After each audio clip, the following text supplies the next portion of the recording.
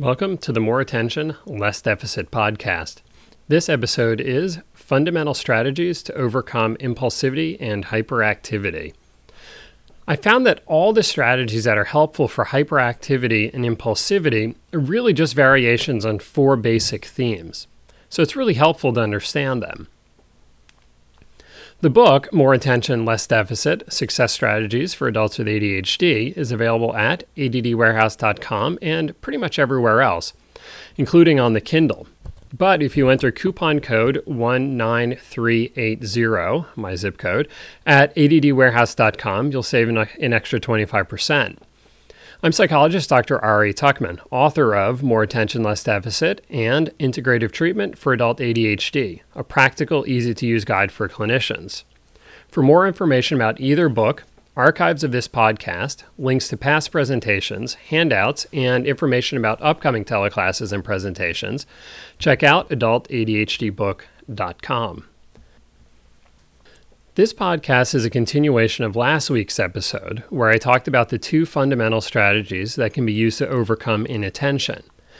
This week, we're going to talk about the two fundamental strategies for impulsivity and the two for hyperactivity.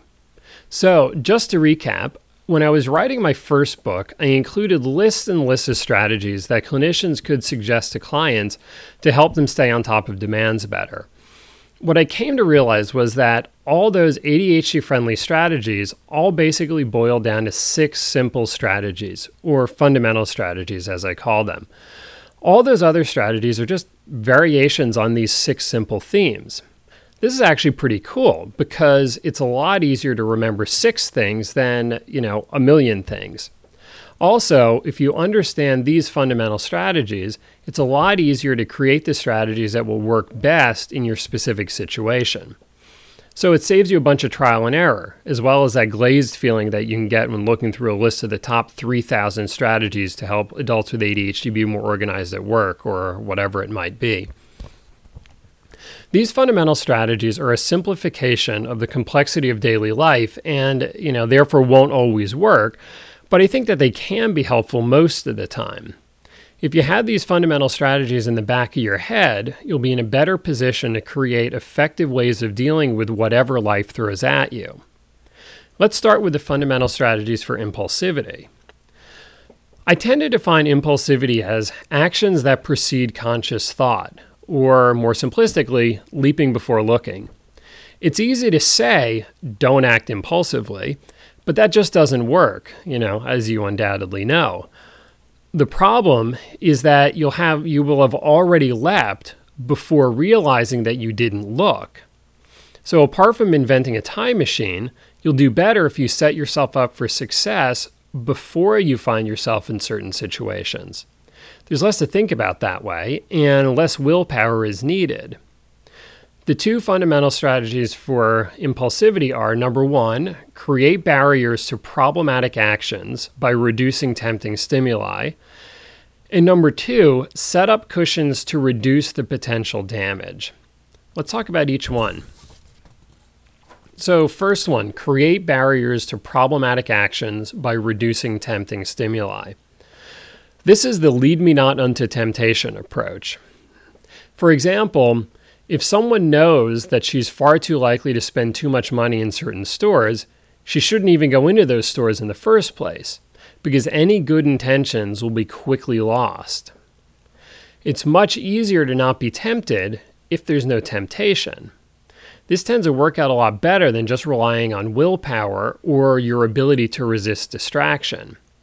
Some specific examples here would include avoiding websites where you tend to spend too much time, asking a romantic partner or a friend to give you a poke when you start to say something that's either coming out wrong or, might be too much information. Closing down your email alert so that you don't get pulled in when a new email arrives. Or turning off your cell phone when you need to get some other work done. So then the fundamental strategy, or the second fundamental strategy here, is set up cushions to reduce the potential damage. Sometimes you just can't remove temptations completely. However, you may still be able to find ways to minimize the potential costs in case you do act impulsively. So, for example, If you have to go into one of those stores where you tend to spend too much money, you could bring a specific amount of cash and leave the credit cards at home.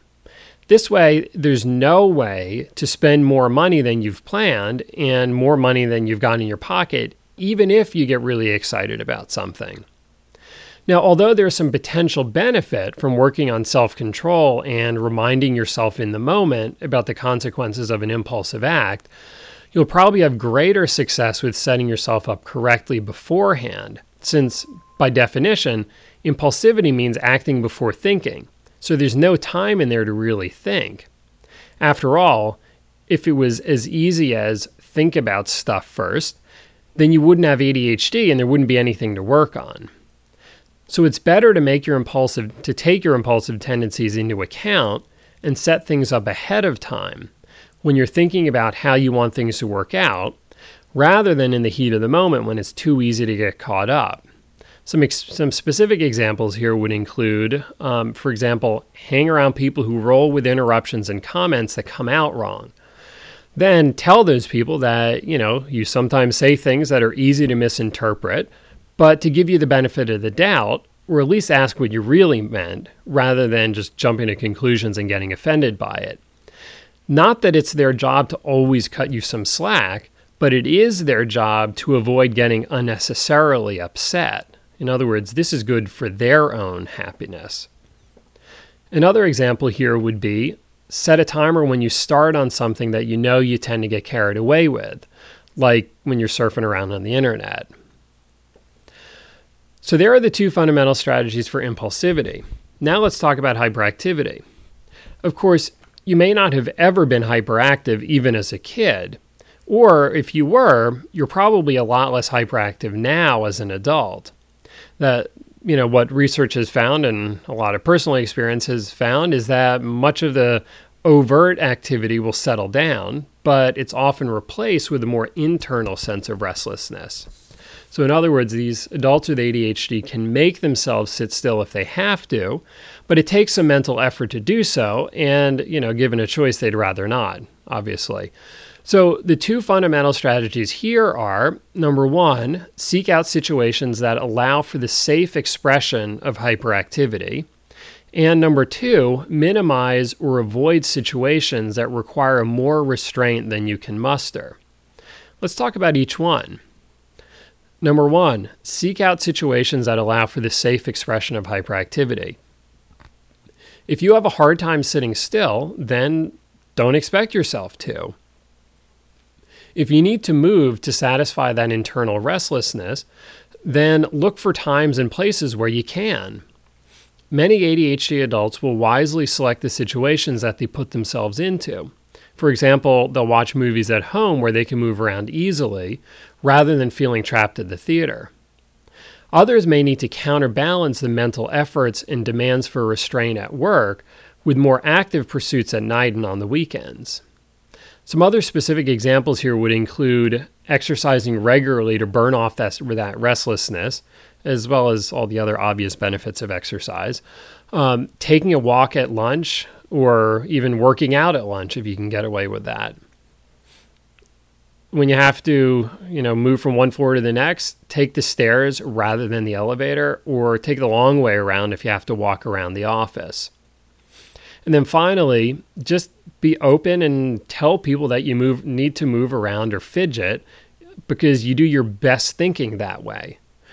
Don't be apologetic about it. Don't be self-conscious about it either. Just state it as a fact.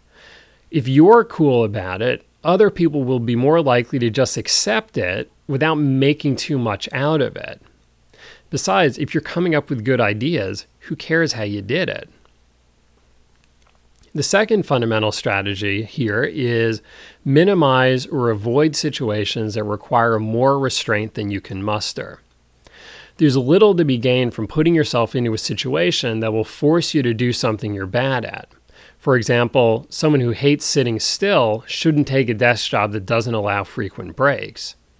You may find that you have a greater tolerance for repetitive or boring activities if you allow yourself some breaks, and remind yourself of the benefits of doing the task, or build in a reward at the end. A reward can definitely pull you through some boring stuff. It may still take some real mental effort, and you may never be great at just kind of putting your head down and slogging through, but it's still worth working on. Now, some other examples here would be watching movies at home rather than at the movie theater so that, you can get up, move around, do what you want to do. Alternatively, be okay with not enjoying sitting around, even if other people seem to like it. Just because they enjoy it doesn't mean that you have to. Of course, sometimes we have to do things we don't enjoy, especially if we're trying to keep some peace and balance in our relationships. But when you don't have to be sitting still, don't sit still. And finally, find active friends who enjoy running around with you. In other words, don't fight the tide, just go with it. So there you have the 6 fundamental strategies. I hope that they work for you and that they make those lists and lists of strategies feel a little bit less overwhelming. You might have noticed that I tend to work it from both sides of the coin. On one side, change how you do some things so that you can be more effective. Or at least try to find some workarounds so that you can still get the job done. But just as important, the other side of the coin is to accept the fact that you won't be able to change some other things. So stop making yourself miserable not living up to some unrealistic expectations. There comes a point for everyone, whether they have ADHD or not, where they need to accept their personal limitations. It doesn't mean that you have to be happy about it, but you will be happier if you stop fighting against the impossible. This is why my guiding philosophy is change what you can, accept the rest. So think about it. I'd like to announce that I made a small change to my website, adultadhdbook.com. I created a new page that has a free PDF of the first chapter of More Attention, Less Deficit, which talks about the executive functions in ADHD. Basically, the executive functions are our highest level brain processes that allow us to make good choices in a complex world. The better you understand the executive functions, the better you'll understand why you can be so good at some things, yet be so inconsistent with others. So check it out. I had the PDF buried a bit, so it was already up on the website, but it was harder to find. So my hope is that by having its own page, people will find it more easily. So if you're interested, check it out at adultadhdbook.com. Our next episode will be something on ADHD and relationships. Now, somehow in 56 episodes, I don't know how this happened, but somehow I've managed to never have done anything on this topic. It's kind of dumbfounding, frankly. But in any event, not sure how I missed it, but I'm going to fix that next week and, hopefully do something good. So until next time, thanks for lending me your attention.